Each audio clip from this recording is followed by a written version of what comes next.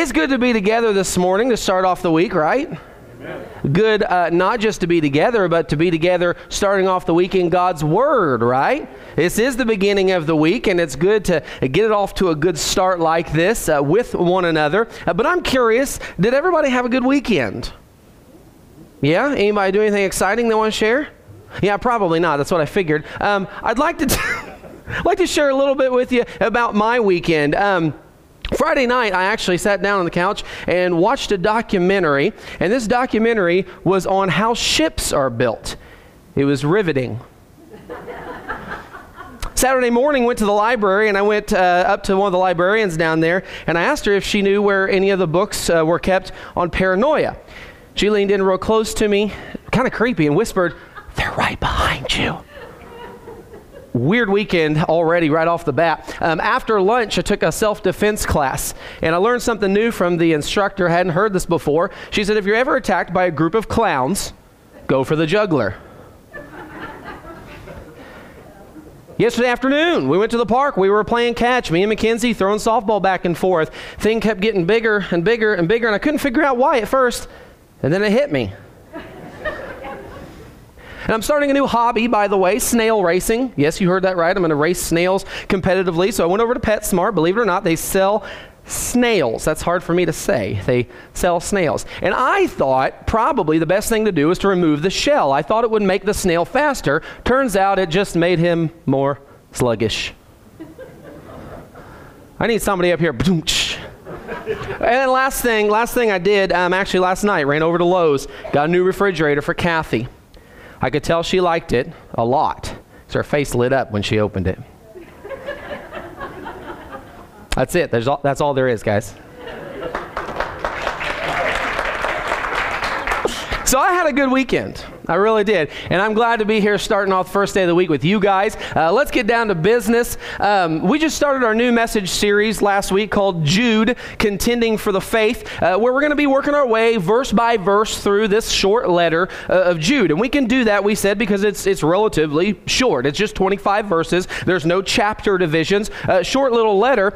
We mentioned last week that the overall theme of Jude's letter comes to us in verse 3. And it's this challenge to Christians to contend for the faith, to fight for it, to protect it. And he says that, Jude wants us to do that because it's too valuable to risk losing it. It's too valuable to leave any of it on the line. It's too valuable to sit on the sidelines and not fight for. And so Jude does everything he can in these 25 verses to help his audience see this fact, that it is too valuable to just sit and just assume that it'll never go away, that it'll never be stolen, that no one will ever fall away, that there will never be issues or anything like that. He's trying to get this across in the whole letter, that it's too valuable, you guys. We need to fight for it. We need to protect it. So that's what Jude's doing for his audience. And you guys, as we're going through this today, we are Jude's audience. And so this is for us. Let's jump into our text here today. We're going to be in verse 3 this morning. We're going to be spending our time just camped out in verse 3. And so if you're not there, make sure you get there. We're going to read from that in just a moment. I want to bring you a message today called Keep the Faith. Sounds a little cliche, but I'm a simple-minded guy. You could tell from my jokes at the beginning, so that's just the way we're going to keep it. Keep the faith. Jude says a lot in this single verse, just verse 3. He says a lot here. It's all very important stuff. And what Jude says here in verse 3, we've kind of already said this before, but we need to remember this is the foundation upon which everything else in this letter is built on. All the sub-themes, all the concepts, all the lessons that are brought up, the reminders from history that he mentions, everything is built up from this foundation of what is said in verse 3. So man, this week is a real important one for us to dial in and make sure that we pay close attention. So look at verse 3 with me this morning, where Jude says, "Beloved, while I was making every effort to write you about our common salvation, I felt the necessity to write to you appealing that you contend earnestly for the faith which was once for all handed down to the saints." Here's the big idea we want to get from this morning that we need to get a hold of and walk away with, walk out of these doors today understanding this, a firm grasp on this right here. The church must understand that there is and forever will be only one true faith. That's critical. And, understand that. And the church must actively honor that fact. Now, how do you do that? Well, first of all, we need to understand how important the faith really is. We need to value it properly to really understand how valuable it is. It also involves actively and intentionally working. Actively and intentionally working to protect, to preserve the faith, not just in our own lives, but to help others to do that as well. We're all in this together. Have you ever heard that before? What is that, High School Musical, or is that the Bible? I can't remember, but we're all in this together, guys, okay? We're helping each other. We need to do that. It also involves us resolutely, steadfastly standing on the fact that the original faith was delivered once for all. It's not changing, right? It's not going to change. So we need to stand on it resolutely, steadfastly. We need to be immovable, standing on the solid rock, as we say sometimes. That's the kind of faith, or that's the kind of understanding we have to have of this one true faith, and that is how we actively honor the one true faith, okay? So this morning, we're going to break this verse up into three sections. We often do something like this, right? And each section is going to help us to grasp this big idea that we're trying to get a hold of and walk away with this morning, okay? So the first section is going to kind of set the stage, going to kind of prepare us to understand the importance, to understand the significance, the value of the one true faith and our need to fight for it. And then the second section delivers the actual command, hey, Christian, you fight for the faith. Contend earnestly. Okay, that's where we're going to see the actual command. And then the last section reminds us to be confident in the original faith that isn't changing, never has, never will, was never intended to.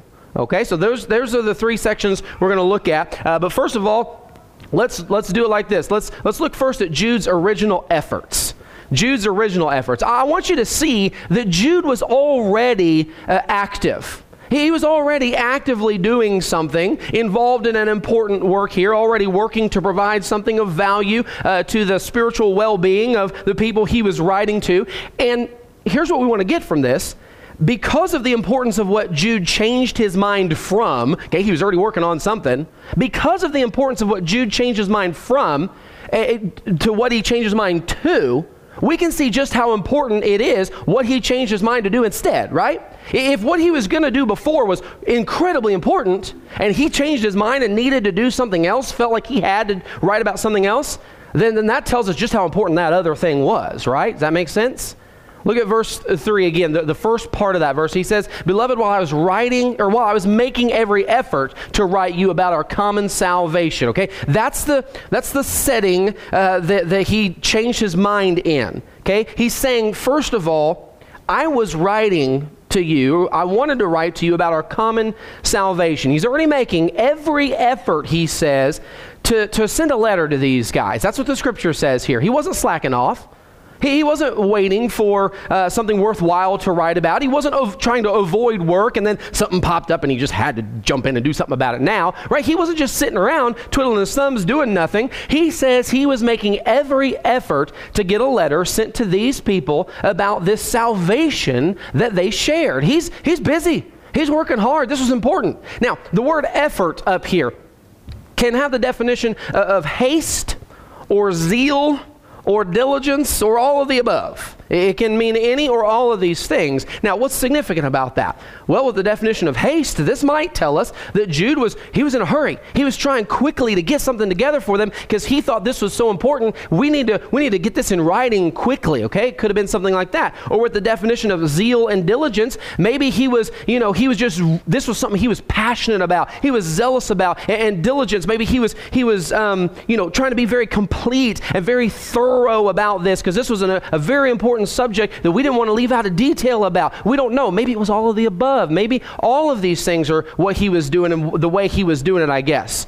Maybe it was all of the above. What we know for sure is that Jude, we can tell from this, that this was clearly, he was very clearly, he was committed to writing about this. We can see because of the every effort he was making, he was very seriously committed to doing this, to writing and sending a letter about their common salvation. He was either going to write or was already writing about what he calls our common salvation. You see that? He says our common salvation. Now that word our, that plural pronoun, I know these days it's like, it almost makes you feel embarrassed to use the word pronoun because it's people are pushing weird things, and now it's one of those words that preacher's talking about pronouns. Like, look, pronouns are just grammar, okay? Calm down. All right? This plural pronoun our is including himself with the audience, right? The people he's writing to. When we say our, we're referring to myself and others, right? And so when he's writing to these people and he says our common salvation, he's talking about something that they share together, right? Now, I know that sounds pretty obvious, but it's important to point it out so we can understand the next phrase as we set that up. Jude says our common salvation, our common salvation. You see that there? Now the word common, in the English language or in the word that he used in the original Greek, can mean something that is shared, like shared in common, something that is shared by all or by a group of people, or it can mean something that's basic, like the way I dress, that's what Nikki says. She says, I'm basic, all right? It can mean something basic. It can mean something unholy, just meaning that it's not set apart for a special purpose, not that it's, particularly evil, but just basic, common, unremarkable, nothing special. It can mean either one of those things. Well, what does it mean here? Is he saying this is our common salvation? How does he mean it when he says it's common?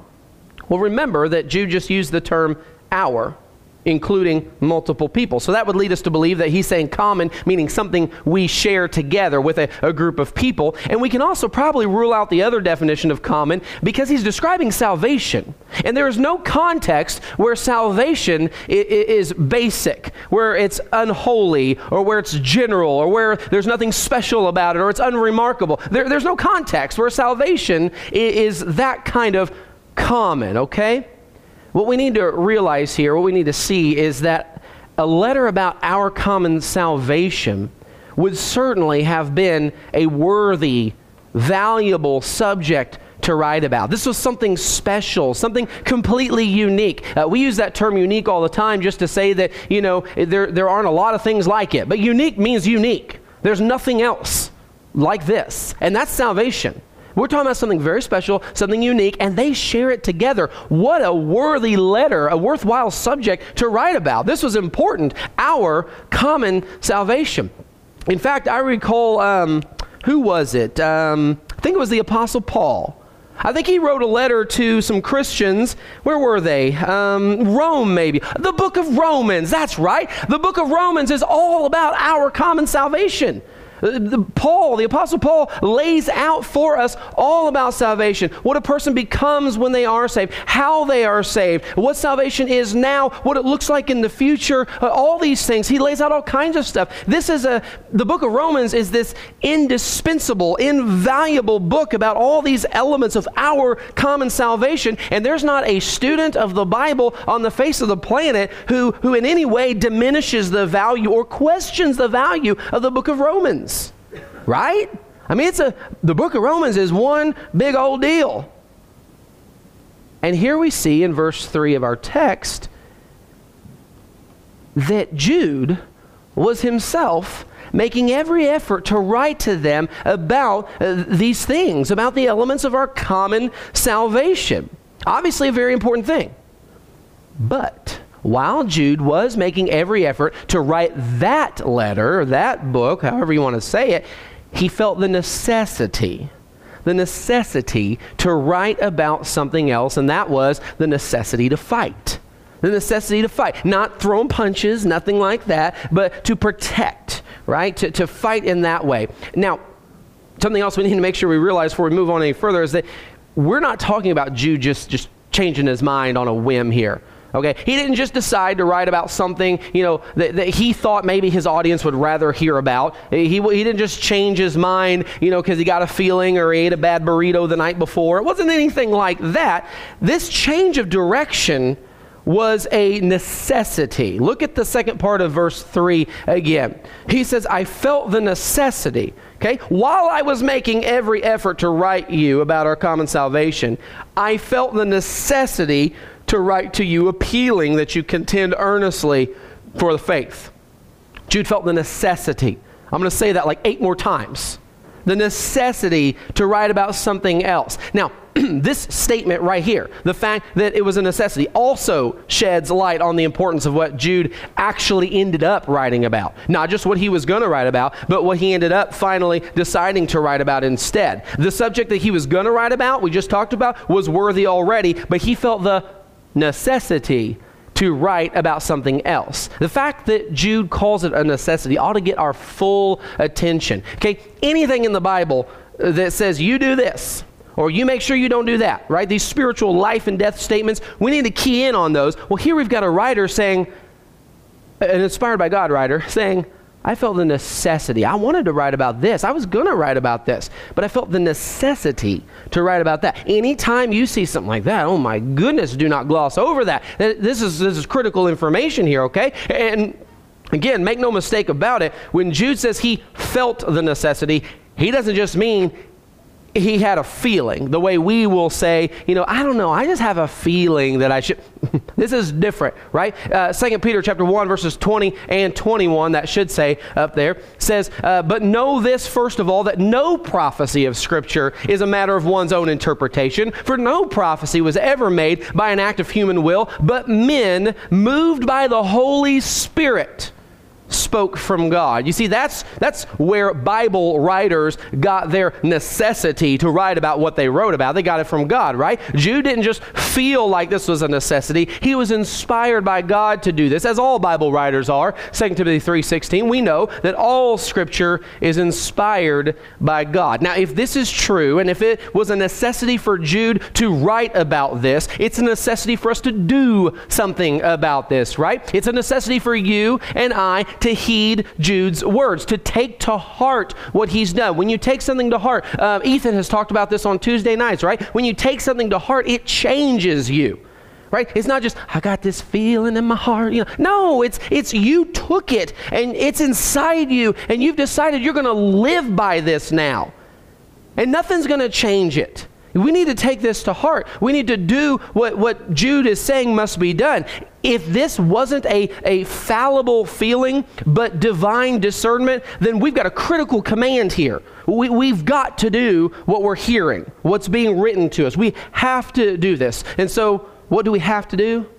The church has to contend earnestly for the faith. We got to do this. This is critical. We spoke last week briefly about that big, long, hairy Greek word, epagonizomai, or so they say. That's how you say it. Now, I don't know for sure. I don't think anybody does. It's a dead language, and we're just trying to figure it out. So, you say it the way you want to say it. I'll say it like this. But epagonizomai is how they say you say it, meaning to struggle for something, right? To struggle for something, to contend earnestly. That's the phrase. Those are the words he uses in our text today. To contend earnestly, to struggle for something, to compete about something as a combatant, right? You're someone fighting in this. You're not just kind of on the outside observing and you're there if somebody needs you. No, you are in the battle as a combatant. At least in the command you are. Now, if you don't obey it, you don't obey it. But to obey this, you're in the fight.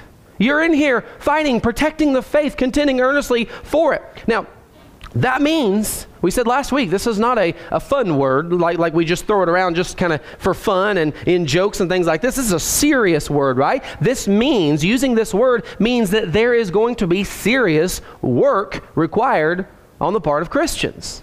Now, let me make sure you heard that. The very fact that Jude uses the term epagonizomai, meaning to struggle for something, means that there is going to be work involved in this. There is going to be. It is going to be required. What kind of work are we talking about? Well, to make this simple, for the sake of simplicity for me and for you, and to make it easier to remember, let's distill what the Bible says all throughout the Scriptures. Let's distill what the Bible says about contending for the faith into 3 action words. Prepare. I'm slowing down for the note takers. Prepare, proclaim, and protect. Prepare, proclaim, and protect. Those are all action words. And that's basically what it boils down to. Prepare. The Bible teaches us to, there's all 3 of the words. I could have put that up and then I wouldn't have to go slow. I could keep moving. Prepare, proclaim, protect. Okay, let's talk about preparing. The Bible teaches us to make ourselves ready at all times, to be able to handle the Word of God the way we're supposed to. 2 Timothy 4:2 says, preach the Word, be ready. Be prepared. Be ready in season and out of season. And then ready for what? Reprove, rebuke, exhort with great patience and instruction. Now, look, I know that these are words that were written specifically to an evangelist, to Timothy the evangelist. I get that. But aren't we all commanded to do these things that are mentioned in this verse? Aren't we all commanded to go and proclaim the gospel? Aren't all disciples of Jesus supposed to do that? Aren't we all supposed to help an erring brother or sister, to sit down with them, to confront them with patience and love and gentleness, to help them to turn the right way, to veer off of the path they veered off onto and back on to the straight and narrow way? Aren't we supposed to be reproving and rebuking and exhorting with patience and instruction? We are. We are. You can do your head like this.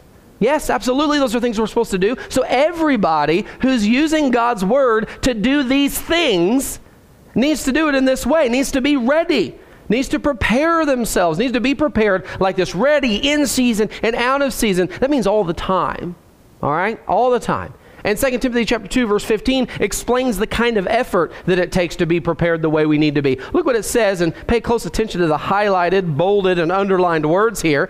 Be diligent to present yourself approved to God as a workman who does not need to be ashamed, accurately handling the word of truth. Church, look at this. Our preparation to contend earnestly for the faith requires diligence. We got to be thorough. We've got to be consistent. And we got to be workmen, not afraid to roll up our sleeves, metaphorically, spiritually speaking, or maybe physically at times, so that we can do what we need to do to contend for the faith. The hard work that it takes to prepare for that kind of job, to the hard work of studying, for understanding, all the things, prayer, all the things that it takes. We got to be workmen. And if you can't say with honesty that I probably appear to God as a workman, if you can't say that about yourself, then you need to get to work. Start preparing the way the Bible says to. And the last thing that he mentions here, we need to be prepared and committed to accurately handling the word of truth. We need to be very concerned about accuracy when it comes to the word of God. Don't misuse or abuse or pervert the word of God. Make sure you're handling it accurately. Make sure you're sharing it accurately, right? Make sure you know what God has actually said. And we'll talk about that tonight in our study, heavy. Okay, and as we go on through the weeks during our 6 o'clock study tonight that we're starting brand new tonight, I didn't mean to plug that, but there it is. We're going to talk about the importance of that, how critically important it is to make sure that what we're sharing and what we're believing, first of all, came from the Word of God, and not just something that somebody said one time, or something that our parents said, or something that our grandparents said. No disrespect to parents or grandparents or friends or anybody else that you heard things from.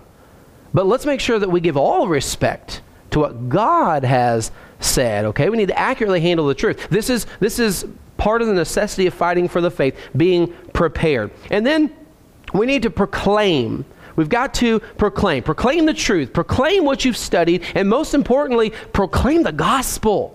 Proclaim the good news of the death, burial, and resurrection of Jesus. In Mark chapter 16, verse 15, Jesus commands that his followers go into all the world and preach the gospel to all creation. In Matthew 28, verse 19, Jesus told his disciples to go, therefore, and make disciples of all. How do you make disciples? You got to share the truth, right? You got to proclaim it. Make disciples of all the nations. And in verse 20, he said that his disciples were to be teaching them all that I commanded you. Jesus said that. The necessity of fighting for the faith requires that we prepare and we proclaim, but it also requires this protection. We've got to be actively involved in protecting it. We've been commanded to protect the faith, to defend the faith. Right in 1 Peter chapter 3, verse 15, Peter instructs us to sanctify Christ as Lord in your hearts.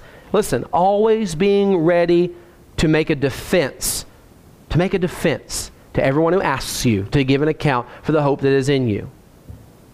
That's on us. That's on us to be prepared to do that, to be proclaiming the truth, and then to actively protect it, to give that defense. And passages like Ephesians chapter 5, verse 11 teach us that protecting the truth is an active thing. We don't sit idly by and wait for somebody to come by and ask us for our opinion. No, we're to be proactively opposing and even exposing that which is not aligned with God's word. Ephesians 5:11, it says, do not participate, first of all, in the unfruitful deeds of darkness, but instead even expose them. You see that? That's our job. Okay, and we don't do it in a annoying way. We don't do it in a shoving it down people's throats like some of us, we say, well, I don't want to shove it down anybody's throat. Or other people say, well, I don't like Christians shoving it down the throat. I don't know that anybody ever has. I feel like that would have made the news if the truth ever got shoved down somebody's throat, okay? But we're supposed to be exposing these deeds of darkness. And I know that sounds like, we're going and we're like, shining a big flashlight on people and be like, look at you. Look where I caught you. But it's not that. It's just showing what a clean life looks like. Explaining the value of being faithful to God and living by His truths. That's how you expose the darkness. You show the light, right? Because we don't get to just go, and point a finger. That does no good. In fact, that just looks like darkness to the world. But when we show the light, and the light is not some aggressive, offensive tool that we use. The light is the love of God, the truth of His word. When we do that, we expose the darkness. But when we keep that light inside, we're not exposing anything except our own unfaithfulness. And so that's what it looks like. So, oh my goodness, I got one more scripture I want to show you too. Romans 16:17. This shows us we even got to watch out for people. Talk about protecting. We got to watch out for people even in the church who aren't aligned with the truth of God's word. Romans 16:17 says, I urge you, brethren, keep your eye on those who cause dissensions and hindrances, contrary to the teaching which you learned, and turn away from them. This protection aspect of things is so important, you guys. Imagine building a house, building this nice, beautiful, strong, well-built, sturdy home, and then inviting some people who like to start fires to come and hang out inside. Not real smart, is it? In fact, you'd probably kick them out. Right? You'd probably say, look, here's the deal. If you're going to keep playing with matches and this lighter stuff, I'll take them away from you, or I'll have to kick you out of here, okay? Imagine doing that, right? We can see how silly that would be. Well, we have got to protect what we've built up, not just in our own lives, but what we've worked to build up in others. We've got to be on our guard. We've got to be protecting this stuff. So remember, fighting for the faith, which is a necessity for Christians, involves preparing, proclaiming, and protecting. Don't forget it. But last thing, what is the faith? What is it that we're being called to contend earnestly for? Jude describes it, I believe, in verse 3 as the unchanging faith. The unchanging faith. Now, the faith could be described a lot of different ways, right? We could all put our own little adjective on it, I'm sure. It's powerful. It's saving. It's loving, it's foundational, it's practical. You guys probably could come up with others. There's all kinds of things that it could be, that it is. It actually is a lot of things. But when you've got a situation like Jude is facing, when you've got people out there being led astray by false teachers who are combining Christianity with Eastern mysticism and Greek mythology and philosophy and things like this, the most important thing to emphasize to these folks about the faith is that it is unchanging. That it's not changing. So these guys who are trying to add to it, trying to mix it with this and that and make it something different, stop. Don't pay attention to them. The faith is unchanging. It was once for all delivered, right? That's how he said it in verse 3. He says the faith, this is what he wanted to write about, or this is what he did write about, that we need to contend earnestly for the faith, which, okay, this is describing the faith, which was once for all handed down to the saints. It's unchanging. It was one time for all handed down. Doesn't need to be done again, right? Once for all. The phrase that he uses here in the Greek, it comes from it's a Greek word that means of perpetual, it refers to something of perpetual validity, right? It's always accurate, it's always true, it's always correct and right, okay? Not just that it doesn't change, but even that it's always right, it's always valid. It can also mean that it doesn't require repetition, all right? So Jude fully intended to say that the faith here is something that has been, is, and forever will be true and valid. And something that doesn't need to be added to. Nothing needs to be added to it. Something that was once and is for all. Delivered once and was delivered for all. Now, it's important to also make sure that we understand that the faith is not specifically referring to your faith. Let me explain that.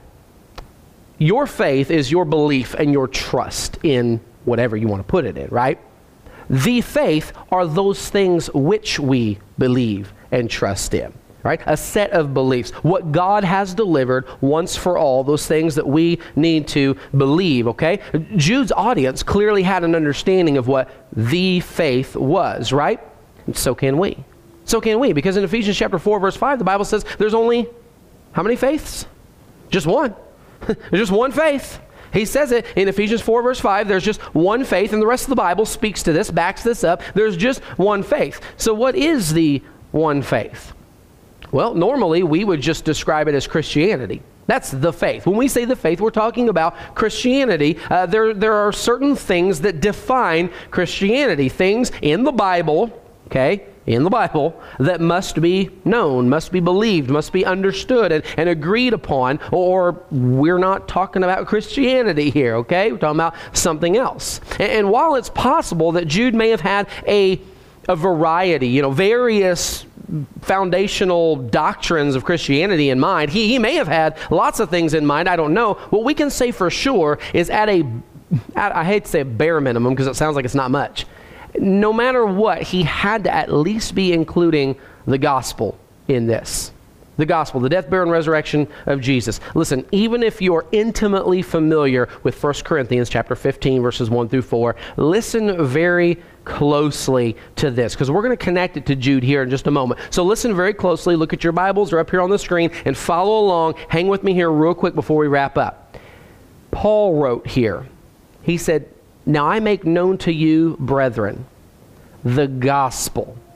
So he's going to share the gospel here. Okay, there's a little bit in between, but he's getting ready to share the gospel. "Now I make known to you, brethren, the gospel which I preached to you," he says, "which you also received, in which also you stand, by which," again the gospel, "also you are saved, if you hold fast the word which I preached to you, unless you believed in vain." Now listen to this in verse 3.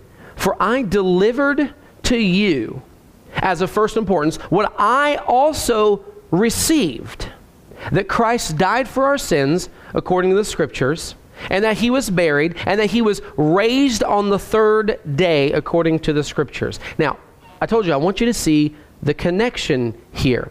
Notice in our text that Jude says, in verse 3 of our text, he says the faith has been handed down.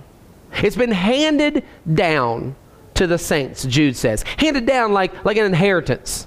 Handed down like something we're to value and protect and hand down to the next generation. Handed down like something we're to value, protect, hand down to the next generation, and teach them to value, protect, and hand down to the next generation. Do you see that? And then Paul, here in verse 3 of 1 Corinthians 15, Paul says that he delivered, as of first importance, what he also received. So this was delivered to Paul, and he was delivering it to others. It was being handed down. He was passing along what had already been passed along to him. Do you see this being delivered? It being unchanged and passed down, something that's supposed to be shared. Paul was himself contending earnestly for the faith in this action. Guys, we can prepare and protect and proclaim the faith, preserving it, passing it along, because it's the same yesterday, today, and forever, like the Lord who is described in the Word as the Word. Jesus is the same. The Lord is the same yesterday, today, and forever. His word is the same yesterday and today and forever. Jude had good reason to point out that the faith was once for all handed down to the saints because it was not to be added to. It was not to be picked over or mixed with other philosophies or purposely interpreted in such a way that mankind, human beings, simple minds thought was more relevant. More relevant to say it this way. Nothing is more relevant than the Word of God. And the Word of God has never been more relevant in this era than that era, this age or that age, right? The gospel, the entire Word of God, for that matter, are as relevant as anything that has ever existed or ever will exist. It's living, it's enduring, we're told, while everything else fades away, the Word of our Lord remains, it endures forever. If you say more than the Bible says, you're saying too much. If you say less than the Bible says, you're not saying enough. If you say exactly what the Bible says, you're saying exactly what you're supposed to say. That's how we're to handle the Word of God. That's how we're to fight for the faith. In this world of relativism and fluidity and general confusion, the church needs to be steadfast and come to grips with this fact that we will not effectively be able to contend earnestly for the faith, to keep it alive, to protect it, and pass it along to the next generation the way we're supposed to, unless we grasp this concept that the faith isn't changing. It's not going to change. And if you change it, you're off the path. You're on the wrong side of this battle. All that God has said, we're told, is useful. It's profitable. It's relevant in every generation. The faith that was once for all handed down, delivered to the saints, it's been setting people free for generations, centuries. It's been creating love, joy, peace, patience, kindness, goodness, faithfulness in the lives of those who live by it since it was first delivered. We don't change the faith, church. We don't change the faith. We're changed by it. And we protect it so that others can be changed by it. When you change it, others can't be changed by it. Not the way God wants them to. The Word doesn't change. The faith doesn't change. We're changed by it. The faith is something worth contending for. We know that this is a critical message. We know how critical it is. After all, Jude was making every effort to write to these people about our common salvation, but it was necessary for him to write this letter instead, appealing that we contend earnestly for the faith. And we know that the faith is worth our time to prepare and to proclaim and protect, because studying, praying, teaching, preaching, combating false doctrine, exposing the darkness, this is what contending earnestly for the faith looks like in real life. This is what it looks like in real life. And as we're contending, we must be keenly aware. It's got to be on the top of our minds all the time that the fact that the faith has not and will not and is not to change. We may as well not contend for the faith if we're not going to be faithful to it. If we're not going to be faithful to it, the way it was delivered once for all to the saints, to the church that you are a very special part of. This is a very special body. If you're going to be unfaithful to the faith, those things that we are and others are supposed to cling to and believe and understand and obey, might as well just not even do it. Because the result of that is ground will continue to be lost. Faith will decline. Souls will be condemned on your watch. The blood will be on your hands. And God will be dishonored. That's the biggest, worst part of this whole thing. So don't let the faith change, and don't you be guilty of changing it or trying to put your spin on it, make it more relative or something like that. Let others be changed by it. Don't change the faith. It was handed down once for all. It's the perfect power of God to save anyone and everyone. It's what we're to be living our lives by, sharing with others, allowing them, urging them to live their lives by, and it's the only thing, here's the most critical part, it's the only thing that we've been given by God to use. In all this that we're saying we need to do, God has only given us this. He's only given us His Word. And you know, when you say it like that, it sounds like it's not enough. But it's all we need. It's exactly what we need. And nothing else can do what the Word of God does. So don't be changing it. Share it. Guys, as Jude says, beloved, contend earnestly for the faith, which was once for all delivered to the saints. Once for all handed down. It's something we need to protect. It's something we need to pass along. And that's exactly what Jude is going to spend the rest of his letter showing us why and how and warn us about if we don't. Guys, again, I'm going to say it this week as we finish. be here if you possibly can for every single week. Last week I told you that, and it was critical. We covered the introduction, and we already saw how important this thing was that Jude was setting up. Today was like here's the foundation. We're laying it out. This is that moment in the construction period where you're like, oh, they're really building this thing. Like we've poured a big old heavy foundation here. Like there's no turning back now. From here on out, Jude's going to be sharing critical information for us to do what he's called us to do, what God put in him, inspired him to write to us about. So be here every single week. Let's pray.